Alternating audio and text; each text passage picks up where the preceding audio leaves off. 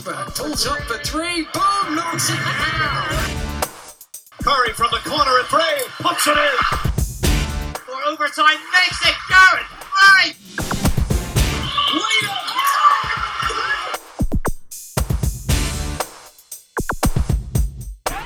Welcome to the MVP cast once again from me, Mark Woods. Thank you so much as always for joining us back after our mini half-term break. Some great guests lined up over the next few weeks. The podcast in partnership with Odds Index, home of great betting resources where you can get my weekly NBA picks and what odds to take or leave. You can find it all at oddsindex.com.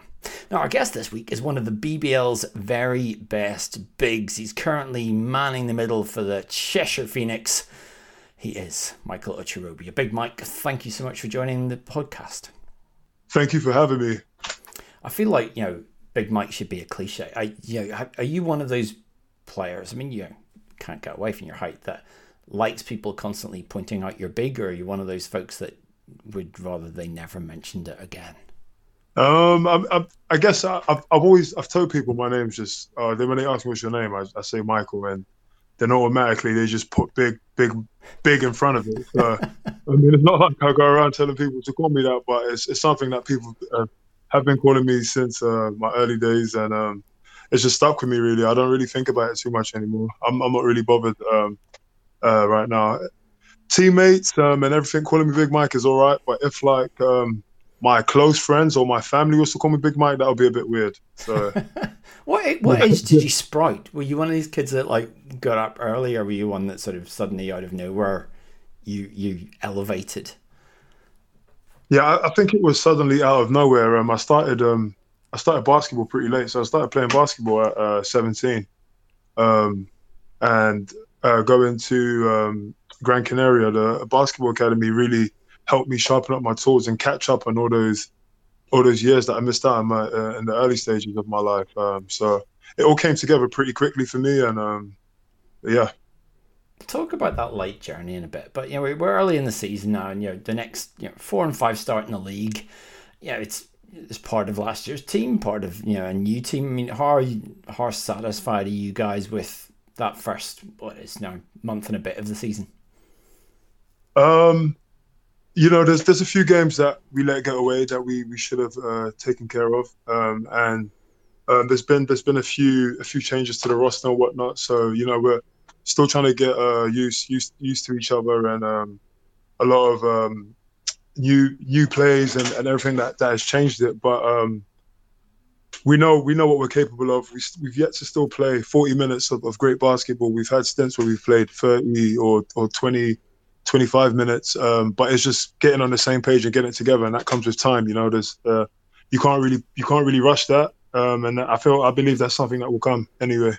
I mean, this is the new BBL where money talks and there's big ambitions, and a small town club like the Knicks playing out of a relatively small venue. This isn't the place that you guys are supposed to belong. Yet last season, you go off and you win the BBL trophy. And I wonder, was there a certain sort of, big pride in that from, I guess, probably overachieving in the way that we're expecting the league to go now? Yeah, I mean, for sure. People see us as the underdogs when we play the Londons or the teams with the bigger budgets, but I don't really pay attention to none of that. And our mindset last year going in for the trophy was just to go out there and play. Each and every one of us know what we're capable of. It's your state of mind at the end of the day. We're all human beings. Is how I see it. We're all on equal footing. It's just who puts in the hardest work. Who works harder, who wants it more. Really, that's what it comes down to. Personality. Do you have to prepare a slightly different way and practice a slightly different way? And then it has there's a little bit more depth this year, but it's not expansive. When you know that you're going to have to play more minutes and the rotation's that bit tighter, how does that change practice? From maybe other teams you've been on where the minutes are going to be spread a little bit more evenly. Yeah, definitely. Our loads at practice will be a bit lighter if we've had guys that have been playing 30, 35 plus minutes or something like that. We will take the load off. We will go for like an hour and 15 or hour and 10, sometimes even an hour or whatnot. But it would be a hard hour. You know, we would get an intense hour. We'll get what we need to get done within that time, and then after get some shots up, stretch, ice baths. You know, take care of our body. So yeah. Ben Thomas, you guys don't go back just to when you signed for Cheshire. You guys go way back. Yeah, we do. Way back, for sure. Met Ben first when I was 18. I think 17, just turning 18, in Gran Canaria, the CBA Basketball Academy in Spain, Gran Canaria. And what? I mean, I know you were doing there. What was he doing there? Believe it or not, he wasn't coaching, or he wasn't training to be a coach or an assistant coach. He was actually playing basketball, and he was pretty good. He was pretty good as well. See, not many people have seen Ben Thomas play. Give us a scouting assessment of the young whippersnapper. He could shoot the ball pretty well, and he had a lot of energy. So yeah, I'm trying to talk to him to get back into his ways, you know, and lace him up again in practice or something. But does he ever mix it in practice? Come on, reveal all here. Does he hop in occasionally when you're short-handed? He hasn't this year, but last year he did. And you know, he still got the touch. He can shoot the ball pretty well, but you know, like you said, the year is still young, the season's still young. So hopefully, he brings out those the shoes and he laces them back up, and you know, we go again for old time's sake. How many times have you blocked him in practice? Have I blocked him in practice? Well, this year, because he hasn't practiced with us, not once, but last year, if I can remember, maybe twice or 3 times. But you know, I take it easy on him. Don't want to hurt his feelings, you know. So he's very competitive. He's competitive. He's competitive like myself. So yeah, I'll say about 2-3 times anyway in practice when he did practice with us. You mentioned you're a late starter, and yeah, it's not uncommon in British basketball for guys to get pulled in late. But when you've got height, you kind of expect someone to, well, maybe get on a chair and tap you on the shoulder and say you should try basketball. What was your route into the sport that kind of took you so long to find this and to discover this was your thing?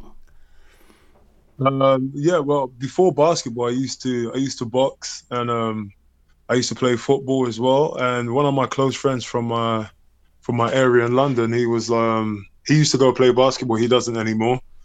His name is Emmanuel, and he just told me to come down to practice one day. He was like, "Oh, you're tall, you know." Like, I kept growing, and he's like, "Oh, you're getting taller and taller. Like, come down to basketball, and you know, just see what you think about it, see how you like it." Went down that once and never looked back. Really, fell in love with it. Didn't have a clue what I was doing, but I was just like, "This is fun," you know. Like, I enjoy this. So I just stuck with it since then. What sort of boxer were you? What sort of footballer were you? Boxer. I used to box at Bethnal Green, the Bethnal Green gym. Great gym, very well known.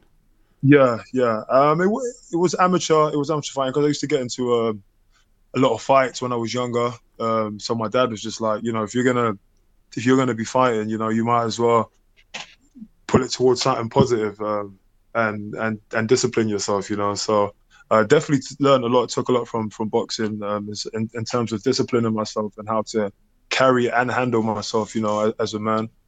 And football, I stopped playing football maybe about the age of 14 or 15. And again, my mum and my dad was very supportive. They took me around the country, really. I used to play for Hackney. I can't remember what the name was, but I'm from Hackney anyway. But I played from a Hackney football team, the youth team, and they used to take me around the country just to all different camps and whatnot. So, yeah. I mean, people talk a lot about that discipline that kids can get from sport. And, yeah, boxing, one of those sports, I was speaking to a boxing coach this week, you know, who was, you know, eulogizing the difference that his setup made in terms of, yeah, and you mentioned the D word, discipline. You know, it helps so many kids that maybe are getting the bumps and scrapes and, you know, just need that focus on it. Where did it come from for you? I mean, what did that teach you that you maybe needed at the time? Just to how to stay composed and not to always lead with my emotions. It's very easy to take the easy way out, to be negative, or to the first resolution to try and fight. Instead of trying to talk your way out of situations and trying to be humble and calm and whatnot. Those are the tough things to do. So boxing really taught me that anyway, and also like waking up super early, taking care of your body, going to sleep early, dieting as well, just to be a better man all around, really. I mean, you mentioned it was your dad, George, who took you along to it. How much of a persuasion job did it take him to get you to I guess commit to that? I mean, it wasn't really too difficult because I was a bit bad when I was younger. I was a bit noisy, so he was either like, "You're not going out, you're grounded," or it was either gonna send me back to Nigeria, or start doing this, start boxing and start putting that negative energy into something positive. So I was like, okay, I'm gonna get on board and listen to what big man has to say. What was the best advice you got then from the coaches that you were working with? The best advice. I would always say just like I would say that one of my coaches said to me that people will always doubt you. People always they won't believe that you're capable of doing things, but you have to believe in yourself, and you have to go out there, and anything that you want, you have to go out there and strive to get it. So I've kept that with me my whole career, my whole life, and I see myself as like the underdog. Like nothing is given.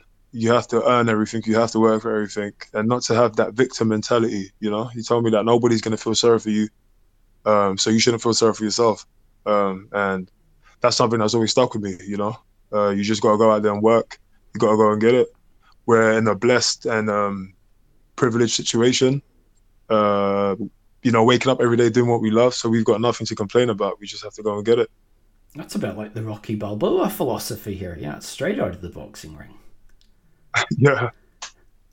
The original very one, motivational, yeah. With hoops, and you said like a friend gets you along, and you were kind of lucky. You were within two of the programs in London, which are notorious for bringing through talent, but also doing great things off the court as well, which is Harringay and then Hackney Whitehead.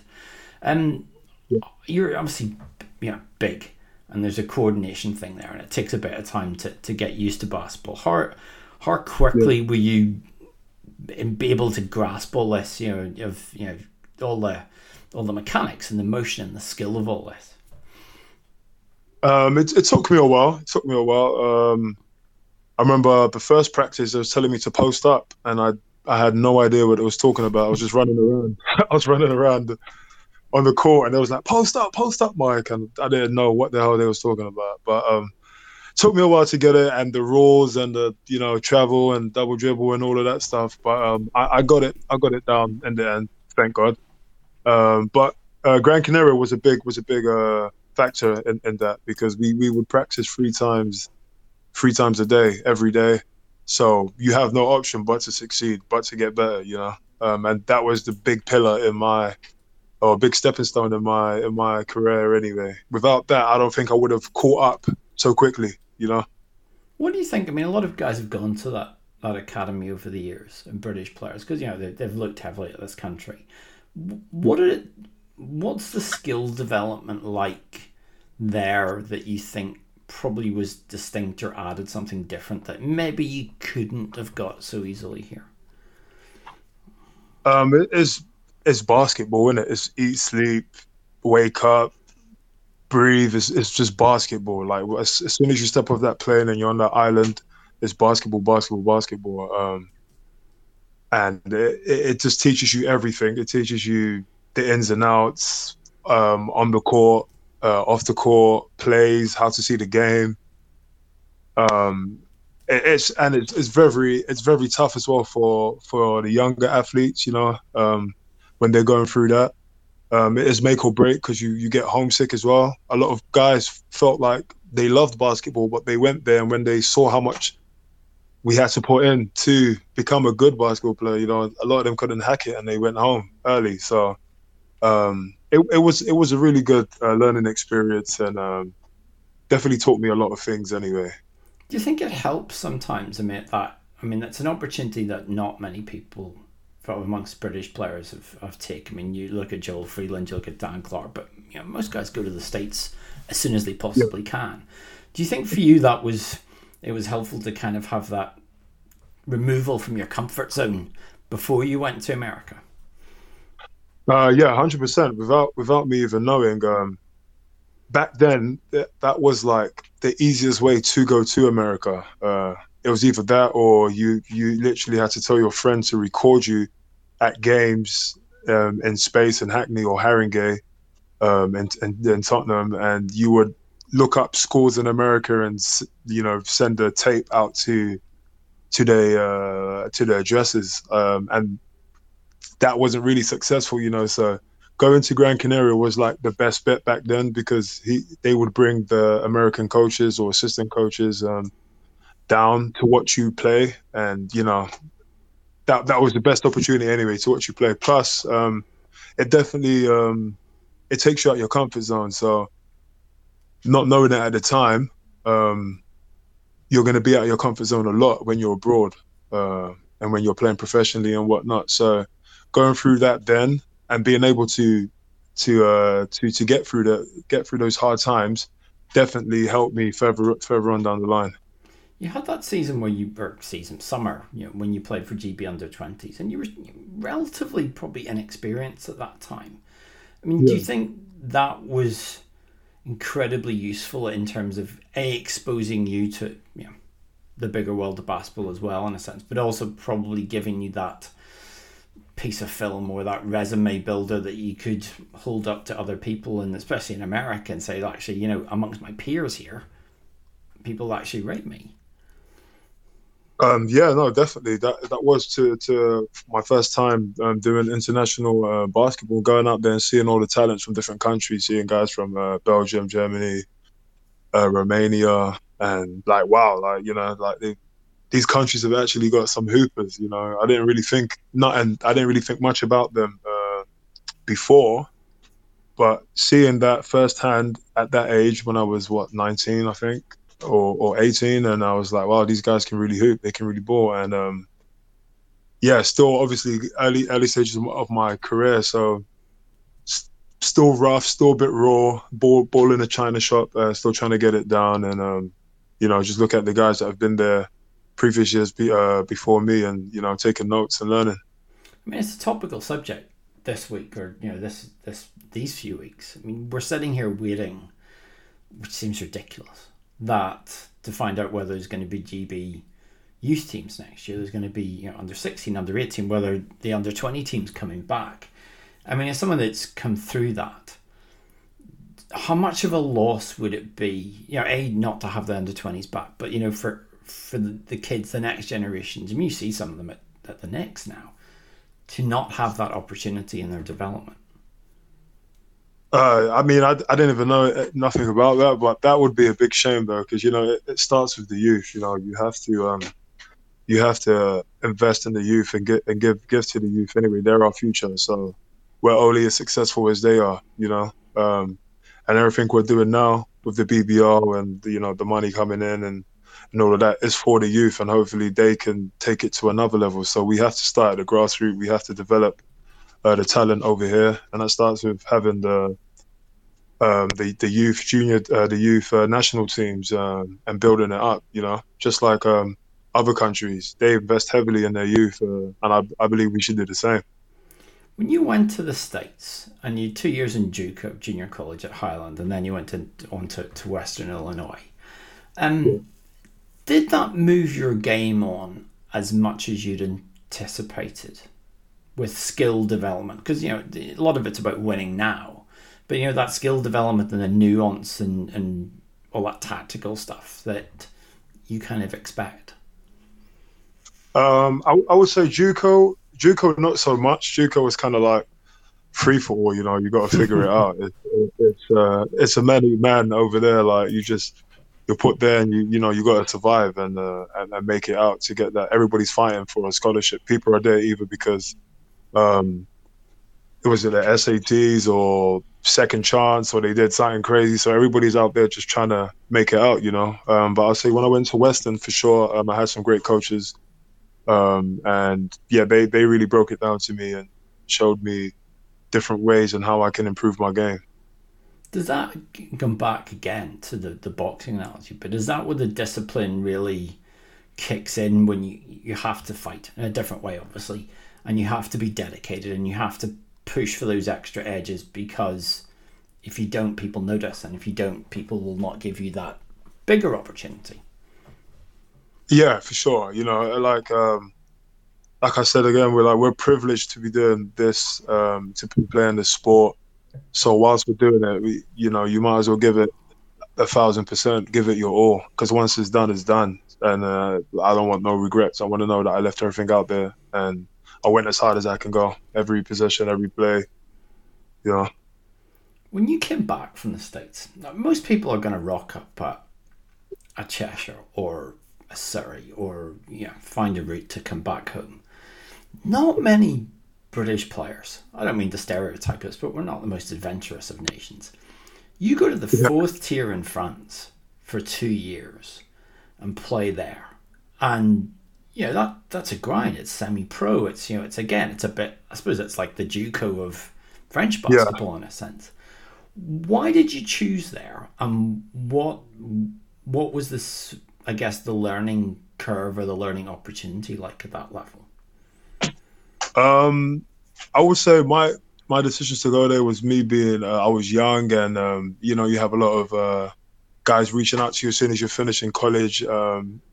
Knowing what I know now, I would have probably made some different decisions. I don't regret any decision I made, because I'm happy where I am now and the man that I am now. But the things that I know now with certain agents is they just some of them just want their 10%. They don't really care where they place you, as long as you place somewhere and they're getting their 10%.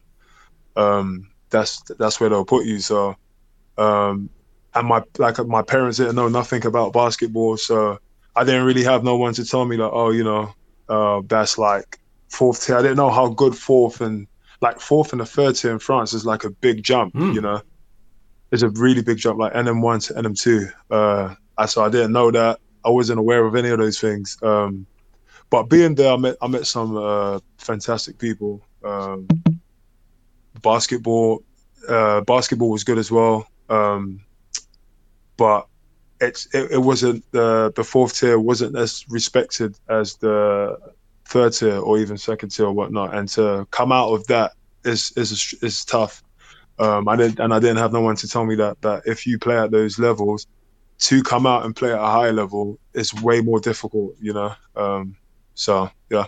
What's the level like though? Because if you go to fourth tier in this country, which is NBL 3, if it's still called that. I mean, it's not even semi-pro. I'm sure no one's getting paid much. The fact is, you were going over there, you must have getting paid something, because no one does this for free. But how competitive was it for you?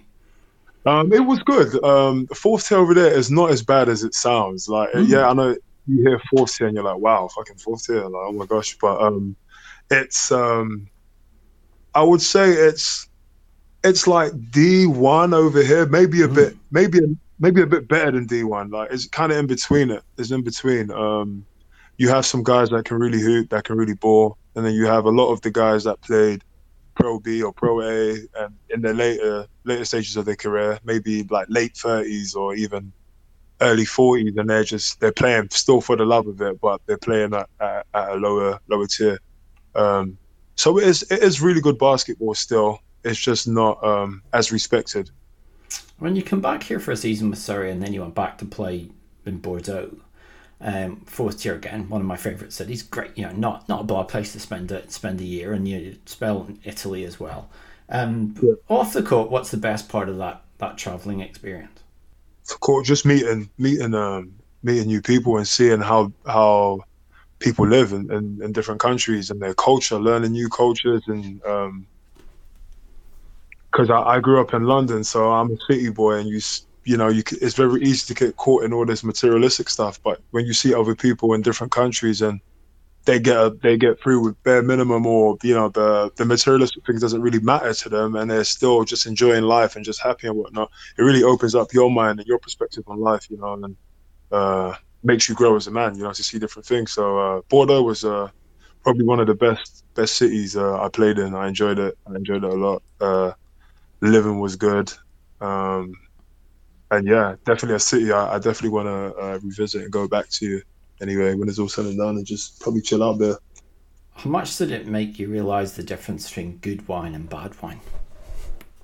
A lot. The Bordeaux was definitely Bordeaux was one of my places where I discovered my love for wine. So because after every home game they would give us like a crate of wine to take home with us back to our apartments, and I would just be trying all the different wines, and I'd be like, oh my gosh, this is nice. Oh, that's not too good. Oh, this is really good. That's good. And you go into restaurants and, the chefs and the people are recommending, oh, drink this wine with that, or eat this with that. And yeah, so it really helped me anyway with understanding like the hype about wine, because I never got the hype before, but I understand it now.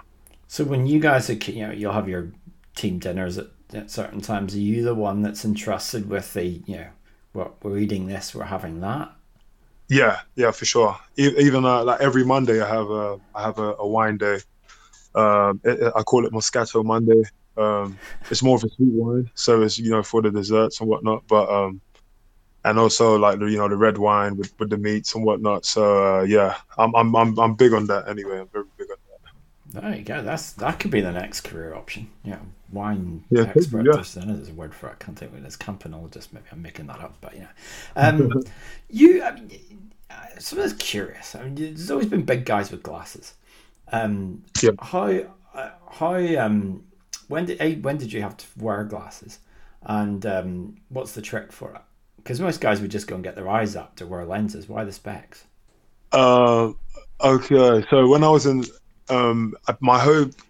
most of my career I played without glasses or contacts or anything, and then when I got to Division 1 Western Illinois, my coach said to me, you either have to put on contacts or you're getting goggles or you're not playing, because I was squinting. I'm short-sighted, so I was always squinting on the court, and he was like, you have to put in contacts or get goggles. So we went to the opticians and we was there for hours trying to put in contacts, but I can't touch my eye, so it was goggles. It had to be goggles, and at first it was a bit weird for me. I felt like I used to wear knee pads as well, so I was like, I'm a big guy with knee pads and goggles. Like, we're taking it back to the 70s now or something. I felt a bit weird, but as I kept playing and kept wearing them, I got used to it, and it's kind of it's me now. When people talk about me, is, oh yeah, the guy with the goggles, so it's a part of me now. I embrace it and I love it now. Yeah. Do you? Obviously there's specialized ones in terms of the goggles for basketball. Do you have like spare pairs sitting on the bench? Yeah. I've got two pairs. They're Oakleys. So yeah, they're very durable. I've been smacked a lot of times in the head, and they break off a little bit, but then you can clip them back in. So yeah, they're durable, they're good, they're expensive, but they're worth the money. And yeah. When you were growing up, I know we talk about sporting background. You were saying boxing, you were saying football, but there's a new Olympic sport coming in Paris, and it's not. Most people when you mention it are going, really? That's a sport? But you were a breakdancing legend. Well, I don't know about the legend. I might have been a legend in my area in Hackney, but yeah, I used to break dance when I was 15, 16, and it was only for about 5 months or something like that. Me and my cousin Ken. We used to go to these off license and ask for the cardboard boxes that they weren't using or they was going to throw away. They'll give it to us, and we'll go to a park and just lay them out on the park floor, and we'll just start dancing, start pop locking and break dancing and whatnot. So yeah, what I was thinking, I have no idea, but But yeah, we did it anyway. Are there videos available of this? And more importantly, are they on the internet? I hope they're not on the internet. Internet back then wasn't really like it is today, but maybe my cousin might have some videos because he likes to keep on to all those things. I for sure haven't got none, but I'm gonna ask him if he's got any because that would be good to revisit and look at it and get some laughs. Let's just cut this out, cousin. If you're listening, just put them up, tweet it at us. We'll get it out. I mean, talking of videos, I mean, your other sort of passion away from basketball and is videos and making videos and videography. What kind of stuff have you done? I mean, what's your thing when it comes to sticking a camera and a microphone, tripod, whatever you've got, and creating something? So just capturing moments and different sceneries and emotions and feelings and whatnot. I've got a page on Instagram. It's called Chuma Visions. And it's just like capturing streets, culture, people, and the music to match the emotions of the video.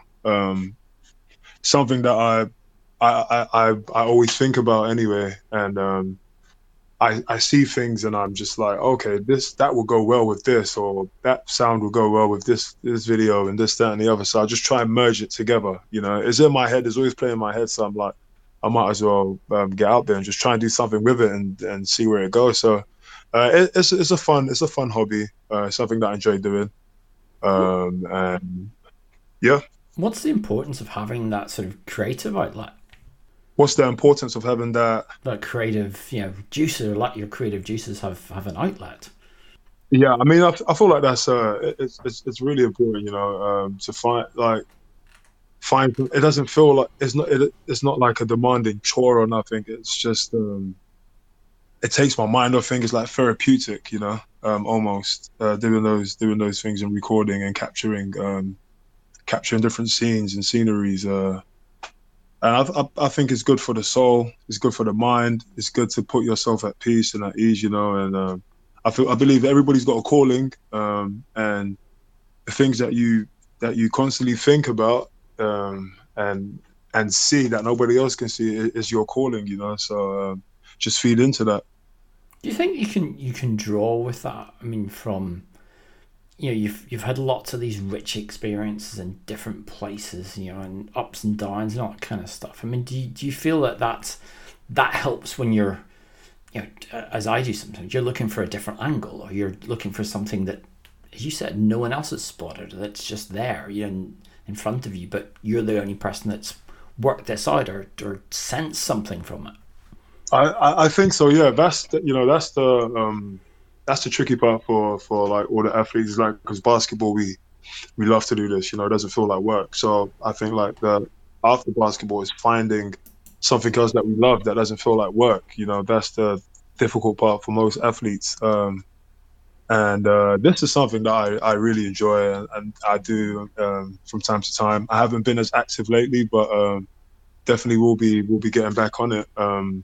But yeah, I believe it is important to find that one thing that you enjoy doing, even if you do have other types of jobs, but you take time away from that to feed your soul, to pursue what you want to do anyway. I believe that's really important anyway. To what's the word I'm looking for? To give your time, to give yourself some time and to do what you want to do, and achieve what you want to achieve. Does that help decompress a bit? I know you don't always have time to do it, but sport can be relentless and it can be tiring physically and mentally. And there is that, even at this level, there's the pressure to win and there's the pressure to perform.